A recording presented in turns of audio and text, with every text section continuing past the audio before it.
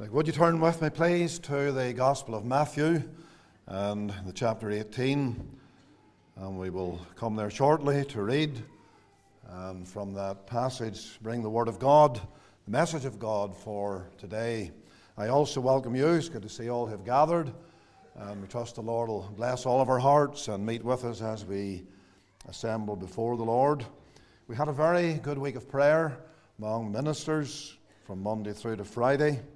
And the sessions were blessed of the Lord, very good spirit of prayer and good attendance, and we thank the Lord for all that and for His hand upon those meetings.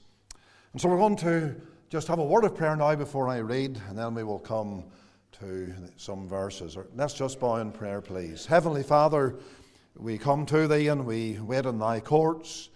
We feel our need of Thee, our own emptiness and bankruptcy. We come praying for the help of God, for the settling of our minds, for the removal of every hindrance and every distraction from our thought processes.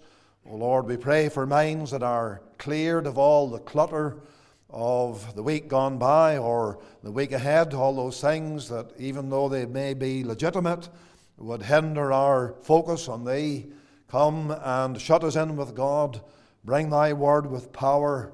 May the Holy Spirit be upon the people and upon the preacher. Lord, cleanse my heart in the blood of the Lamb. Breathe on me from heaven. Grant me that anointing to bring the message that Thou hast given even for this time. And so, Lord, bless us now, we pray. We ask all of this for Christ's sake, for God's glory, and for the extension of our Saviour's kingdom, in whose name we pray, amen and amen.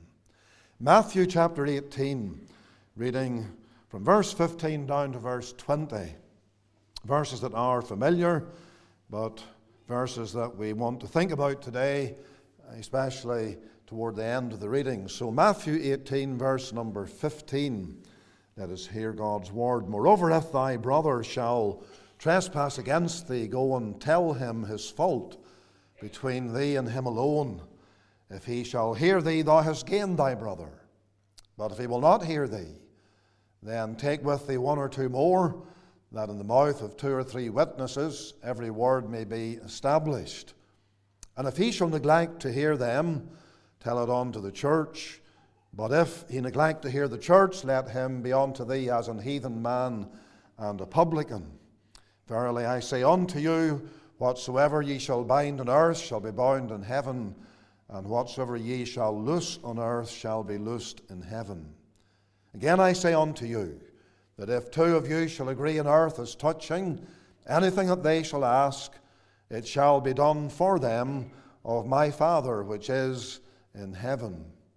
For where two or three are gathered together in my name, there am I in the midst of them. You will notice in verse 19 that the Lord speaks of asking, and is asking in prayer, and in verse 20 he then focuses our minds upon what really is, essentially is, a reference to the church prayer meeting. Now, one of the hallmarks of the New Testament church was its emphasis on prayer and prayer meetings. For example, the book of Acts holds many references to believers assembling to pray. Similar evidence of believers coming together for prayer stands out in the epistles, and especially in the letters of Paul to the various congregations of the early church. Therefore, church meetings to pray was an established feature of the life and the witness of the early church. These references to prayer meetings especially reveal a lot. We are shown in the Word of God clearly that New Testament prayer meetings were a carryover from the Old Testament church. There are many verses that prove this, and I don't want to take time to go into proof texts when it's not necessary to do so. It's clear to our minds when we look at the Word of God that what we have in the New Testament is a follow-on from what we have in the Old Testament. For example, just one example, Acts 3 verse 1 says, Peter and John went up together unto the temple at the hour of prayer, then it says, being the 9th hour. And that was an hour that was established by the Jewish church, during which people went up to the temple and they sought God, they prayed, they waited upon the Lord. And you'll find that the Jews had different hours during the day that were set aside for prayer. So this was the established practice in the Old Testament, and it carried on over into the New Testament. Another thing is that the New Testament church prayer meeting was distinct from other church meetings. In New Testament times, there were other church worship services. There were the Lord's Day meetings.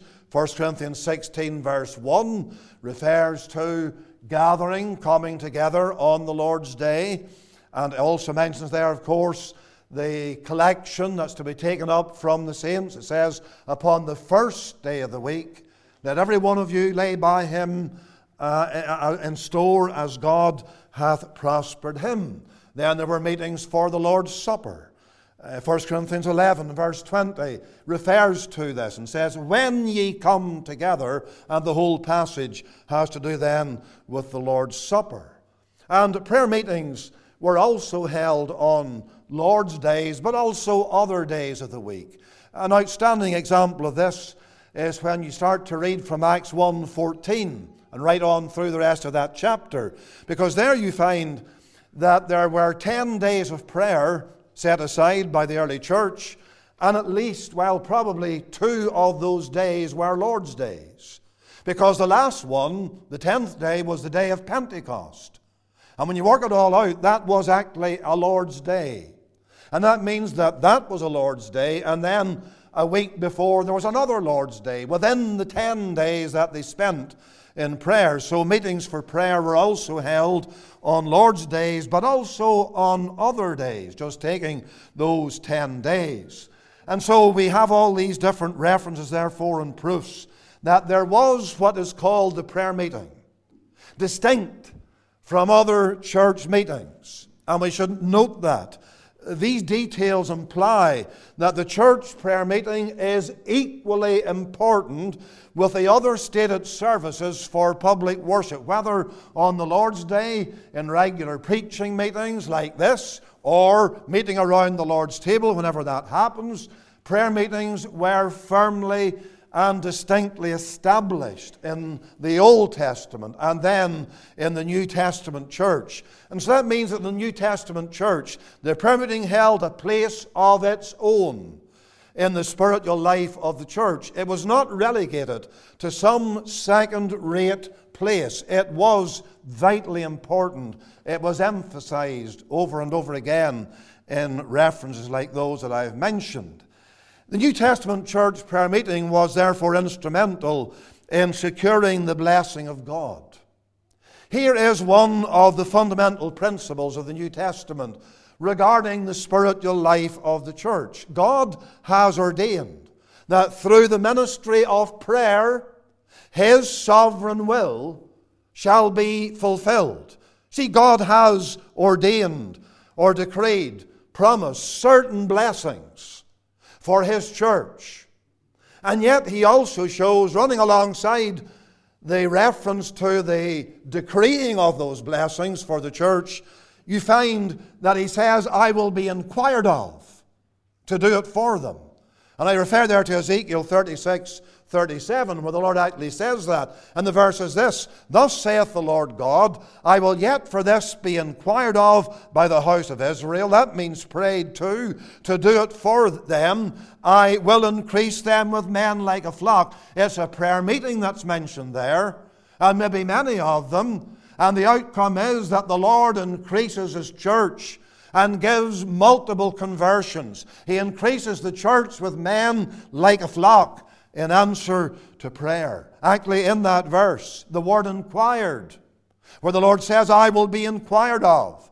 That word inquired, it means something very, very powerful. It means to track or to pursue or to seek after. And that means that God wants us.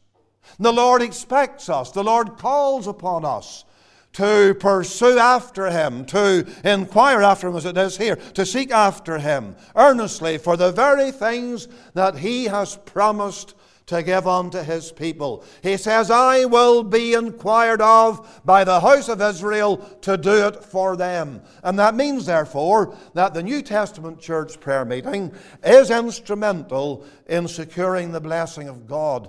And that's how important the prayer meeting actually is. It's striking that the first reference to the prayer meeting in the New Testament is in Matthew 18. And furthermore, it's the Lord Himself who speaks here. In what He says, there's a lot of instruction given to us on this matter of the church prayer meeting, gathering to lay hold on the Lord. It's instruction of the most relevant kind for us as a congregation as we endeavor to engage in extra seasons of prayer today and over the next few evenings.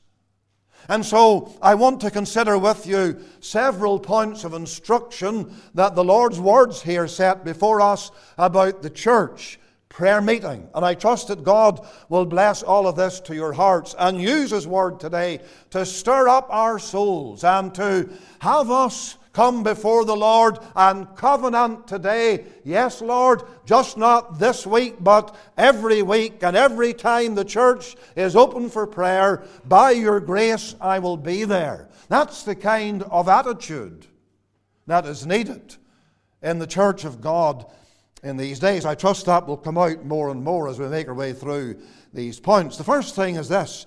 I want us to look at Christ's assurance regarding the prayer meeting. Christ's assurance regarding the prayer meeting. To those who gather with a true focus on Jesus Christ, the assurance is given to them by the Savior that He will be present. Now here is a verse number 20, that you have heard and I have heard, and that's great, being prayed over in church prayer meetings as well as for other worship services, but it's specifically the prayer meeting that's in view here. What does verse 20 say? For where two or three are gathered together in my name, the Lord says, there am I in the midst of them. I will come into this a little later, but just let me say at this point that the Lord here uses the lowest number required to constitute a church prayer meeting. 2 believers, and then, of course, going on to 3. But what He's saying is that where at least 2 of the Lord's children assemble in His name for prayer, He gives the assurance that He is there. Now, that assurance has different features to it. Think about it carefully. It's an assurance of the Lord's spiritual presence. The Lord promises to be amid those who gather in His name to pray. This is a reference to His spiritual presence verified by His own words. He says, where 2 or 3 are gathered. The word where refers to or signifies a place, doesn't it? A place of gathering to pray, whatever it might be. And whenever it might be. That's what He's referring to by using the word where. But you see, there must be, and there is, a multiplicity of such assemblies. And that's something to take on board at this stage. As I talk about the Lord's assurance of His spiritual presence actually being in the church prayer meeting, He's referring here essentially to a multiplicity of such gatherings. And that does happen. What I mean is, as we meet to pray here today, as we did this morning, or we will do this afternoon, as we will do Monday through to Thursday nights, we're not the only assembly of Christians meeting to pray, whether in our own land or our own town for that matter, but across the face of the earth.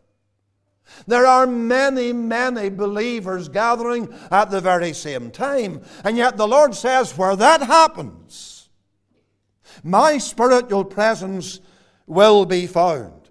Let me remind you of Luke 18 verse 7, where it says this, where God refers to, or the Lord Jesus telling a parable, refers to God's own elect, which cry day and night unto Him. God's elect. multitudes of believers across the face of the earth is what is meant. And they are seeking God, they're crying to God day and night. That's more than one prayer meeting. That's more than one particular place where the Lord says, I'll be there. That's a multiplicity of places. And my friend, that's a striking verse. It's one of the most profound statements in the Bible on this issue of the multiplicity of gatherings for prayer that do go on. And it was going on in the Lord's day when He told that parable.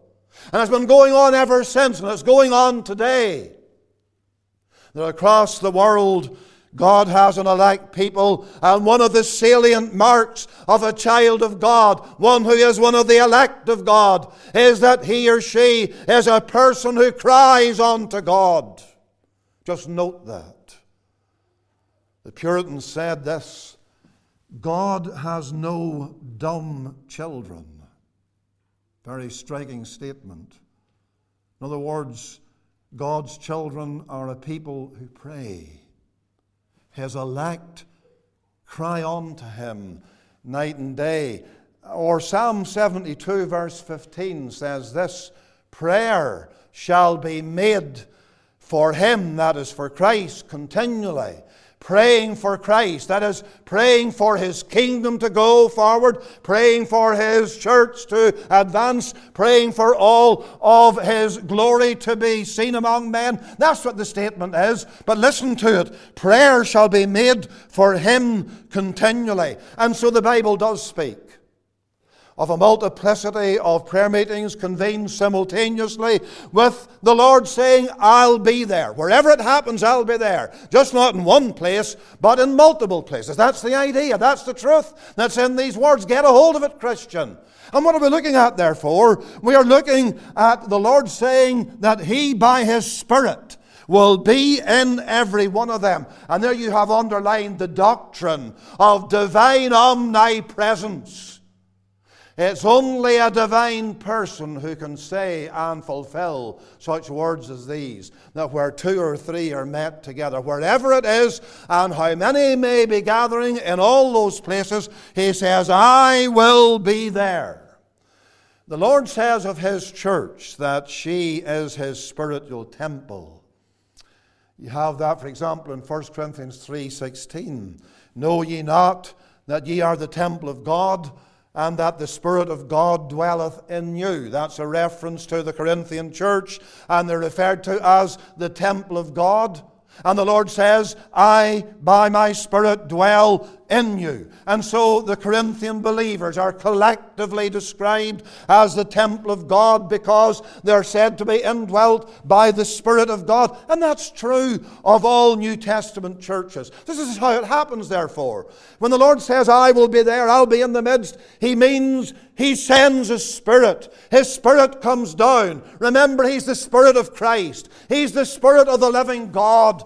And He comes to every assembly, every group of Christians as they gather together. And how many there may be, only the Lord knows across the face of the earth at some given time. But He is there with them all. I think of one of the most wonderful verses that shows to us this truth of the Lord's omnipresence by His Spirit in the churches of Christ. Acts 9:31. Let me tell you what it says. It says, then had the churches rest throughout all Judea. Acts 9:31. Throughout all Judea and Galilee and Samaria. And there's just one select set of regions: Judea, Galilee, and Samaria. And in all those regions that were, of course, interconnected by their association together in the one land, the one region, there were churches. A multiplicity of churches. Well, listen to what it goes on to say. It says they were edified and walking in the fear of the Lord and in the comfort of the Holy Ghost. Every church in Judea, every church in Galilee, every church in Samaria at the same time enjoyed the comfort of the Holy Spirit. Brethren and sisters, be encouraged with that. The Lord assures you that the prayer meeting is the place to be. in a special sense in order to enjoy the presence of the Lord. I could expand on that if I feel myself tempted to do it, but I better not yield to the temptation, or I'll never get on through what I want to say this morning. But just think about that the Lord gives a special promise and assurance of His spiritual presence in gatherings for prayer. That's His assurance regarding the prayer meeting. He says, I will be there by my Spirit, is what He's saying, and I will be in the midst of my people. It's also an assurance of Christ's spiritual precedence. These words that we have in verse 20, for where 2 or 3 are gathered together in my name, there am I in the midst, may also simply be read this way, I am there. I am there. Where 2 or 3 are met together, gathered together in my name, I am there. Now he uses the present tense. I am there. What he means is he actually precedes his people. It's not this, I will be there. What he's not saying is, you come together on Tuesday night or some other time, and then I'll arrive. Now I'm speaking reverently here. I'm trying to make it very, very graphic. You'll get a hold of it. It doesn't say that. You come together and then I'll arrive. No, he says when you get there, I'm already there. That's the meaning of those words. He says where 2 or 3 meet, there's their coming, there's their gathering, and they find that the Lord has preceded them. That tells you, brethren and sisters, how much the Lord delights in the gathering of the church to pray. Those who purpose to meet in His name, He tells them, I will be there waiting for you, so to speak. I am already there is what the sense of the words is. And of course that becomes very clear when you think about the verse. It says, where 2 or 3 are gathered together in my name, I am there in the midst. Think about it this way. How could He be there, He is there before them, for how could they gather unto Him if He were not there first? You see that? You couldn't gather in the Lord's name if the Lord was not actually there before you, waiting for you, so to speak. And the Bible speaks of that kind of thing. Now the Lord does wait on His people. He bids them come. And it's not that we come in vain. It's not that we gather and then we say to ourselves, now we've got to get the Lord here. And He might not come tonight. No, the Lord's not saying that. The Lord's saying, when you gather, I'm already there. He's showing us His spiritual precedence in this whole matter. He goes first. He prepares the way. In other words, the very reason why you go to the prayer meeting is because the Lord has drawn you. He has worked in your heart. He has stirred your soul. He wants you there. And He works in you. And my dear friend, obey the Lord. Obey the Lord about this matter. You see, you fight a battle, don't you? You come home from work tired or whatever it may be. Or time's kind of running out. And you say, well, I'll just miss Tuesday night, this Tuesday night. I'll just miss it. And these special prayer meetings, well, I'm going to be too busy this week. I wonder why. We've told you long enough about this. No, do away with all your excuses. Arrange your agendas. Because the Lord is waiting to bless His people. Now let me show you something about the Lord waiting to bless His people. Quickly turn to Matthew, just over in this book, a few more chapters. Matthew 26, and look at verse number 32. And we'll read another verse or two after this, but Matthew 26:32 to begin with. It says, but after I am risen again, I will go before you into Galilee. Then turn to chapter 28 of Matthew and look at verse 7. And so this is the day the Lord is risen.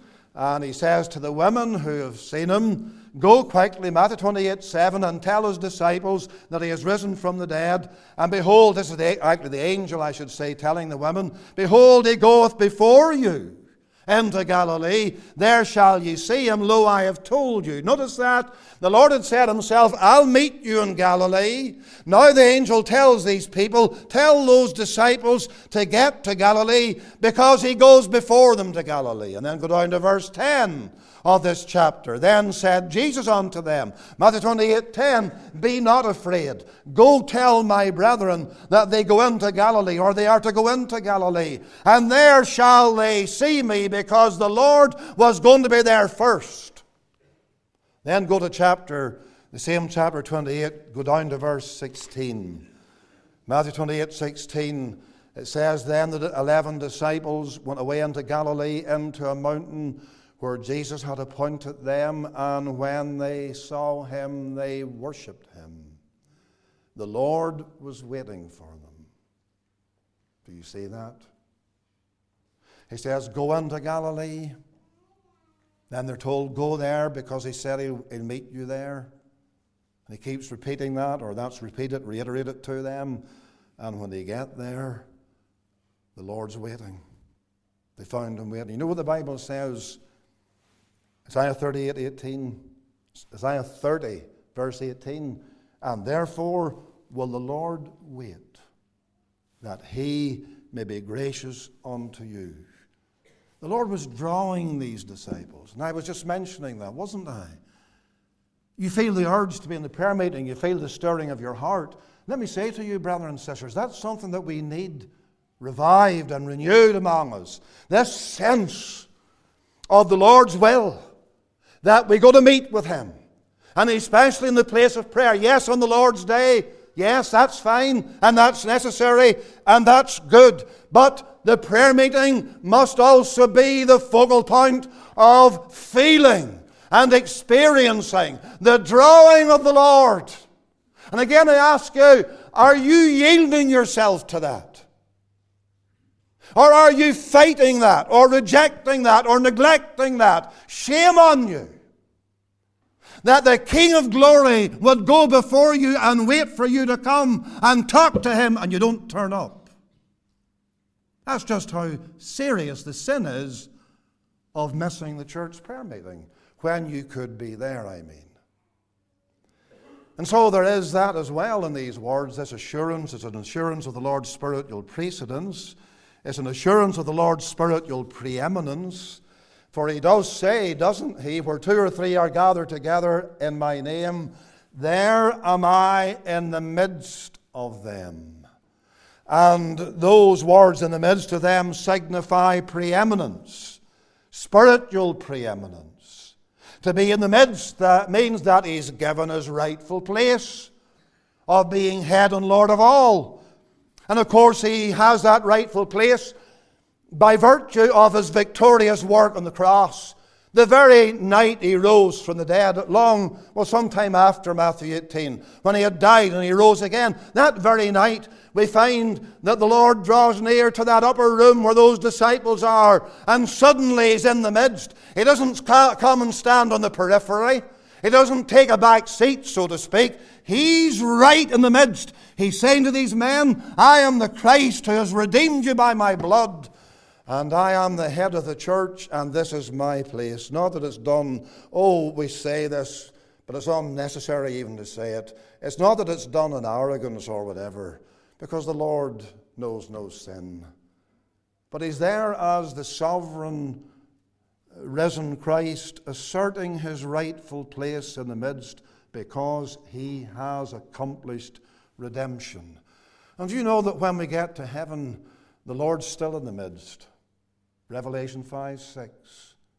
It says there, John says, I saw a lamb in the midst of the throne, a lamb as it had been slain. In other words, the Lord takes the central place because he is the one who has accomplished redemption. And furthermore, because his spiritual presence is guaranteed and secured by the victory of the cross. And therefore, when we come together in the prayer meetings of the church, as well as all other services, it's not for the purpose of any man or woman having the central place. It is for the purpose of Jesus Christ being in the midst. And anyone who has a true saving understanding of Christ and the gospel will want that, will want the Lord to be in the midst, not man, not church, name, or whatever, but the Savior in His glorious and wonderful nearness and majesty, the risen Christ. And we meet around His feet, and we dwell on the cross, and we dwell on the resurrection, and our hearts are stirred out of love for Him, for what He has done for us, to pray to Him. Do you want to know how to get victory in prayer? Because the prayer meeting is not an easy place to pray. Never mind at home. But the way to be able to pray or to have freedom in prayer is by getting your mind fixed on the cross.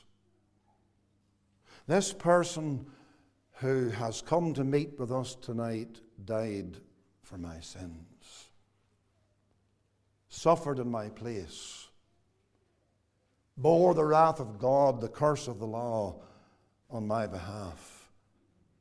Therefore, I'm here to talk with Him. I'm here to worship Him. I'm here to cry to Him, to speak to Him, whatever way you want to put it. It's an assurance of the Lord's spiritual presence. He says, I am there in the midst. His spiritual precedence, His spiritual preeminence. And then there's one other thing. Surely it's an assurance of Christ's spiritual purpose. Where two or three are met together in my name, there am I in the midst. To have Christ in the midst is to be blessed. And that's why He comes. Now, I know that some people will insert those words when they quote this verse. I've heard that many and many a time, and I'm sure I've done it myself. Just think about it. Isn't this true? Just think about the words, for two or three are gathered together in my name, there am I in the midst of them to bless them. You moved on it yourself. You've added on those words. No, they're not actually there, but so let's put it this way. Why have you and I heard the saints of God, people who love the Lord, people who have walked with God in their prayers, in prayer meetings, actually insert those particular words to bless them when they're not actually in the text? Why did they do that? Because they understood that's why the Lord actually comes. He's there to bless them. And why else would the Lord be in the midst? Except to bless His people. He comes into the midst to strengthen us, to encourage us, to instruct us, to guide us, to lead us in prayer by the Holy Ghost. Did He not do this for the disciples when they were gathered together? Yes, He did. He came into the upper room. They saw the Lord. I know that was a physical dimension, but the point is the Lord was in the midst and they were blessed. And so that's the spiritual purpose, and that's another aspect of this whole matter of the Lord's assurance regarding the prayer meeting. The prayer meeting, my friend, is a place where you will be blessed richly as you put your heart and soul into it and you come to seek the Lord. So I must move on. We've looked here at Christ's assurance regarding the prayer meeting, but then some details of assembling to pray. Look again at verse 20 and notice that it is descriptive of a prayer meeting where two or three are met together in my name, there am I in the midst of them. And in those terms of verse 20, there are two vital points I want you just to notice with me as you think about actually assembling itself for the prayer meeting. Notice the focus. It says, and we didn't deal with this yet, where two or three are gathered together in my name. I've alluded to it. I have pointed to it, but now I bring your attention to those three little words, in my name. The name is equivalent for the person. When the Lord speaks of Himself, for example, and says, there is no other name under heaven whereby we must be saved, He's referring not to His own bare name, as it were. He's referring to the one who owns that name and what He has done for sinners when He talks about the fact that there's no salvation except in His name. And so the name stands for the person. And so believers gather by virtue of His appointment, their relationship with Him, and their profession of faith in Him, and therefore they are focusing specifically in His mediation on their behalf. Where two or three are gathered together in my name. It's Christ. It's Him Himself on whom they focus. It's on what He has done for them as their mediator. That's especially what's in view there in my name. You see, we need a mediator between us and God, don't we? We come to the prayer meeting, or you pray at home, whatever it might be, and what channel does your mind go down or go along as you begin to pray? Where do you arrive first? At what point, or to which point do you come first when you begin to pray? You come to the mediation of Jesus Christ. Why is it, and you've heard this, you've experienced this, why is it that the old saints, the very first thing on which they focus, apart from thanking God or whatever, and focusing on Him as the glorious head of all things, but why is it that they began their prayers by pleading the blood of the Lamb? Because they realized that they had no access to the throne except in His name, which means His mediation. And He's our mediator because He has dealt with our sins. That's the big struggle in many, many hearts, isn't it? What do I do about my sins? I come before the Lord and I remember my past, or I remember my present this very day, or whatever the time might be, and my sins come up before me. And I remember them. And they have a horrendous memory. The sins of which we've been guilty. And we say, how can I approach the holy God of heaven? How can I come to the throne of grace? And the only answer is, through the blood of the everlasting covenant. In Christ's name, the mediator, we have access to the throne. Dear Christian, the devil wants to rob you of that. When you go down to pray, your own heart will remind you of your sin and your failure and your backslidings and your deadness and your coldness. And the devil will certainly remind you. And therefore you need to be able to come and say, Lord, I focus on Thee. I am praying in Your name because You're the one who gives me access to the throne and acceptance at that throne. The Bible teaches that too. That's a wonderful thing. When we pray, we are drawing near to God, the infinitely and unchangeably and eternally holy God. How dare we come to Him, we might say. Who are we to approach this God? And you see, my dear friend, that's where many people get stuck or into bondage. He's holy, I am sinful. How can I approach this God in prayer? And so we sit in prayer and we're silent, or our hearts are in turmoil because of these things. And yet the Lord's showing us, come in my name, because through me you don't only have access to God, you have acceptance with God. And you have the right to enter in and lay hold upon the throne of grace. And moreover, when He says, in this matter of the focus of assembling for prayer in my name, He's also telling you that you have an advocate at the throne. He's at the throne. He's there. He's pleading for you. My friend, there you have the theological basis, as it were, for the church prayer meeting. Who are we when we gather to pray? We are only sinners saved by grace. Imperfect. Far, far away in many, many ways from what we ought to be. And there has to be a theological foundation or basis for coming to the Lord in prayer. And this is it. He says, gather in my name. I'm your mediator. All the value of the atonement, all the virtue of my meritorious blood, that's your way to the throne. That's how you have access and acceptance and my advocacy on your behalf. And then, of course, he speaks here as the head of the church, not only as mediation, but as ministry.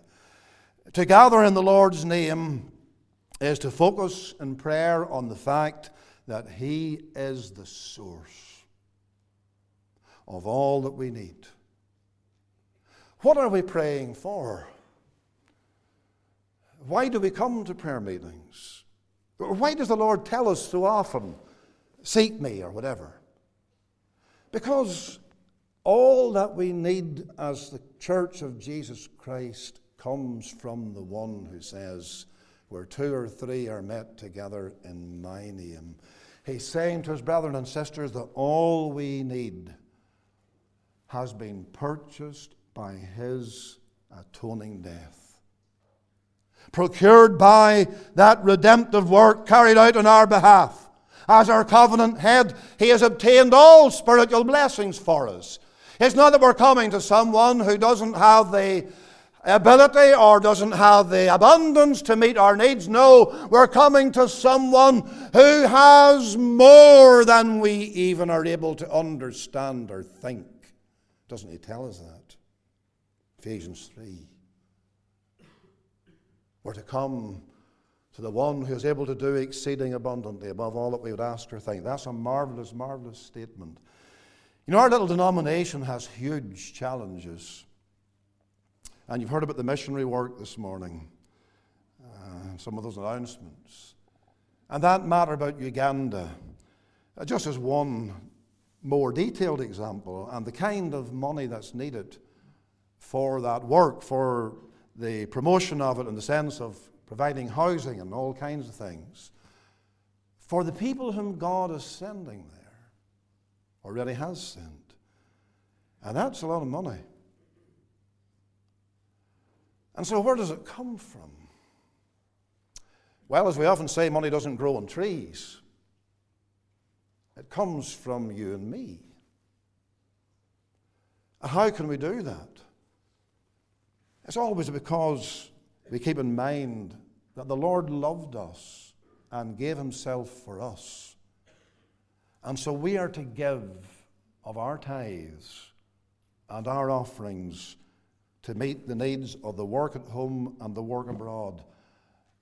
And you see, the Lord has procured for us the abilities and even the wherewithal to do what needs to be done for the promotion of his work and his cause in this world. And the Lord says, therefore, gather together in my name and pray about these things, because I'm the one who by my work on your behalf has procured all that you need to do the work of God, live for God, serve God. That's what he's saying to us. Look a little more at these words about this matter of actually assembling, gathering together in the Lord's name, two or three of them. We've looked at the focus of the assembling. It's in the Lord's name himself and all that means, his mediation, his ministry. But there are two outstanding features here that I notice. And one feature is plurality. Now, this really struck me as I studied this verse again. Where two or three are met together in my name. I've already mentioned this earlier, that you cannot have a prayer meeting unless you have at least two people. I mean a public prayer meeting. Yes, every individual Christian prays at home, and that's fine, and that's what we're to do. And maybe we have family prayer, and we should. And there are more than two or three perhaps in that gathering. But taking the church prayer meetings, it starts at 2, it goes on to 3. And so what we've been shown is that a prayer meeting can't actually exist without a plurality of people. But then think again about 2 or 3. And it really struck me, something struck me actually this morning as I was thinking about this. Who was with the Lord when he said this? And the answer is the 12 disciples. So why did he not? Well, just let's exclude Judas, because Judas was going to show who he really was, the apostate. Let's just focus on the 11. Why did the Lord not say 2 or 3 or 11? Because the 11 are there. And so what I'm suggesting to you is, he's pointing out that sometimes there are times of prayer when all Christians could be there but don't turn up. I feel that's what's in view here. You see, some of these disciples, they did miss meetings. Thomas missed that evening service on the first Lord's Day. The first Lord's Day after the Lord rose, the very day he rose from the dead. Thomas wasn't there. He was missing. Now, he's one of those 11 disciples. And Thomas became a great man, mighty man of God. We don't read a lot about him in the Bible or in the New Testament, but he was a mighty man of God. But there was a period when he wobbled. He was the doubter. He's always asking questions. And on the evening of the day when the Lord appeared to the other 10 in that upper room, he was not there. And when they told him that the Lord had come, and then the Lord come back the next week, well, Thomas was there that time, but he was still full of doubts. I see something like this here. In other words, the 2 or 3, and let me put it this way, I believe it's used here as a descriptive term for the faithful core group. Now, it could be 2 or 3, or it could be 102 or 103, depending on the size of the church. But that's what the Lord's stressing here. I thank God, as I stand in this pulpit, that there are people I know will always be at the prayer meeting, barring holidays or sickness or something. And so in that sense, you have got that core group of people, the 2 or the 3. It's a symbolic term because, you see, no church may stay at that size. It grows, it develops, so it could be more than 2 or 3, but it's a symbolic term of that faithful nucleus core group of people whom the preacher, and remember something, the preacher values God's people's prayers. He does. And therefore, that core group on whom the preacher can depend, on whom the missionary can depend, on whom the child evangelist can depend, people who are always there, the 2 or the 3, and are met together. My dear friend, let me put it to you this way. You covenant with God that you'll be one of that 2 or 3. That you'll not be found missing. Again, I say bar holidays, emergencies, whatever. Rearrange your schedule. Now, I know that's not easy. Rearrange your schedule. Plan your weeks ahead. Make sure that you keep prayer meeting night free to go to meet with God.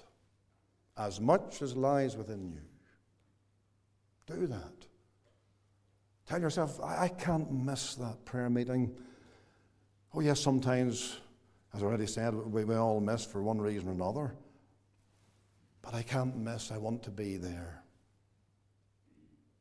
There is, therefore, this matter of assembling together, the focus of it, the features of it. I could say more there, but then in closing today, just notice with me quickly as I close what must characterize the prayer meeting. And there are 3 things I'll just mention that should characterize a prayer meeting. There is agreement. It says there in verse 19, if 2 of you shall agree on earth as touching anything that they shall ask. And so notice the word agree, because this is part of praying. That word means to sound together. It's a word that belongs to the realm of musical instruments in Greek language of those days. Musical instruments playing harmoniously, playing together. And from the original Greek, there actually is a noun derived, that the word that's used here has another word derived from it that's translated music in Luke chapter 15. And that expresses the idea of harmony. And so there's the thought there of agreement. Now, for that agreement to be there, we need the leading of the Spirit and the Word of God. We don't come to the prayer meeting to let our minds run amok, to let our tongues just shoot off anything.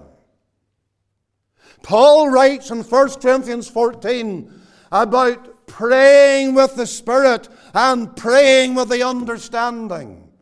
And singing with the Spirit and singing with the understanding. And that means that what's being sung or what's been prayed is understandable. It makes sense. It's an agreement with the book. It's according to the will of God. It's not there telling everybody else around you how much you know or what you've done today. No, you're there to ask. I'll get to that in a moment. You're there to pray. And it must therefore be marked by this agreement, led by the Spirit through the teaching of the Word of God. And then there's audibility in prayer. Because in a church prayer meeting, if there's going to be agreement, following on from that, if there's going to be agreement, well, there has to be audible praying. How could there be agreement if there were silent praying only? And that makes sense. Because as you hear your brother or your sister pray, and they're praying audibly, obviously, you can come in then with your amen. Do you ever notice when the Lord taught the disciples in Matthew 6 what we call the Lord's Prayer? It's not really that, it's the disciples' prayer. It was given to them as a model for prayer. But do you notice that he teaches them to say amen? And if you go through the Word of God, and I have references here I could take you to, but I will not do that. Believe me, it's there. If you go through the Word of God, when the preaching of the Word took place, the amen rose up. When praying took place on various occasions, the amen rose up. We do not want to have somebody who's praying feeling terribly isolated. Do you understand what I mean by that? You know, I've heard even young people pray, and obviously the hand of the Lord was on them. And in our own church prayer meetings, and they pray with passion, and they pray with sincerity. And when they finish, there's a dead silence. Brothers and sisters, that must be very, very discouraging for those young people. That nobody could, well, I was going to say shout, but nobody could say amen. And it's not that it has to be done mechanically. I remember when I was in 6 Mile Cross, I heard a story about this preacher, and he was so discouraged because as he preached, nobody would say amen or whatever.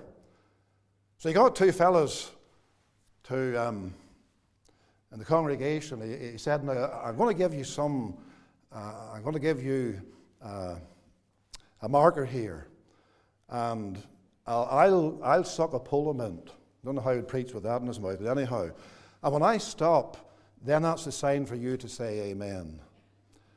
And so the story went something like this, that he was preaching away, and suddenly there were amens everywhere all over the congregation because the bag burst.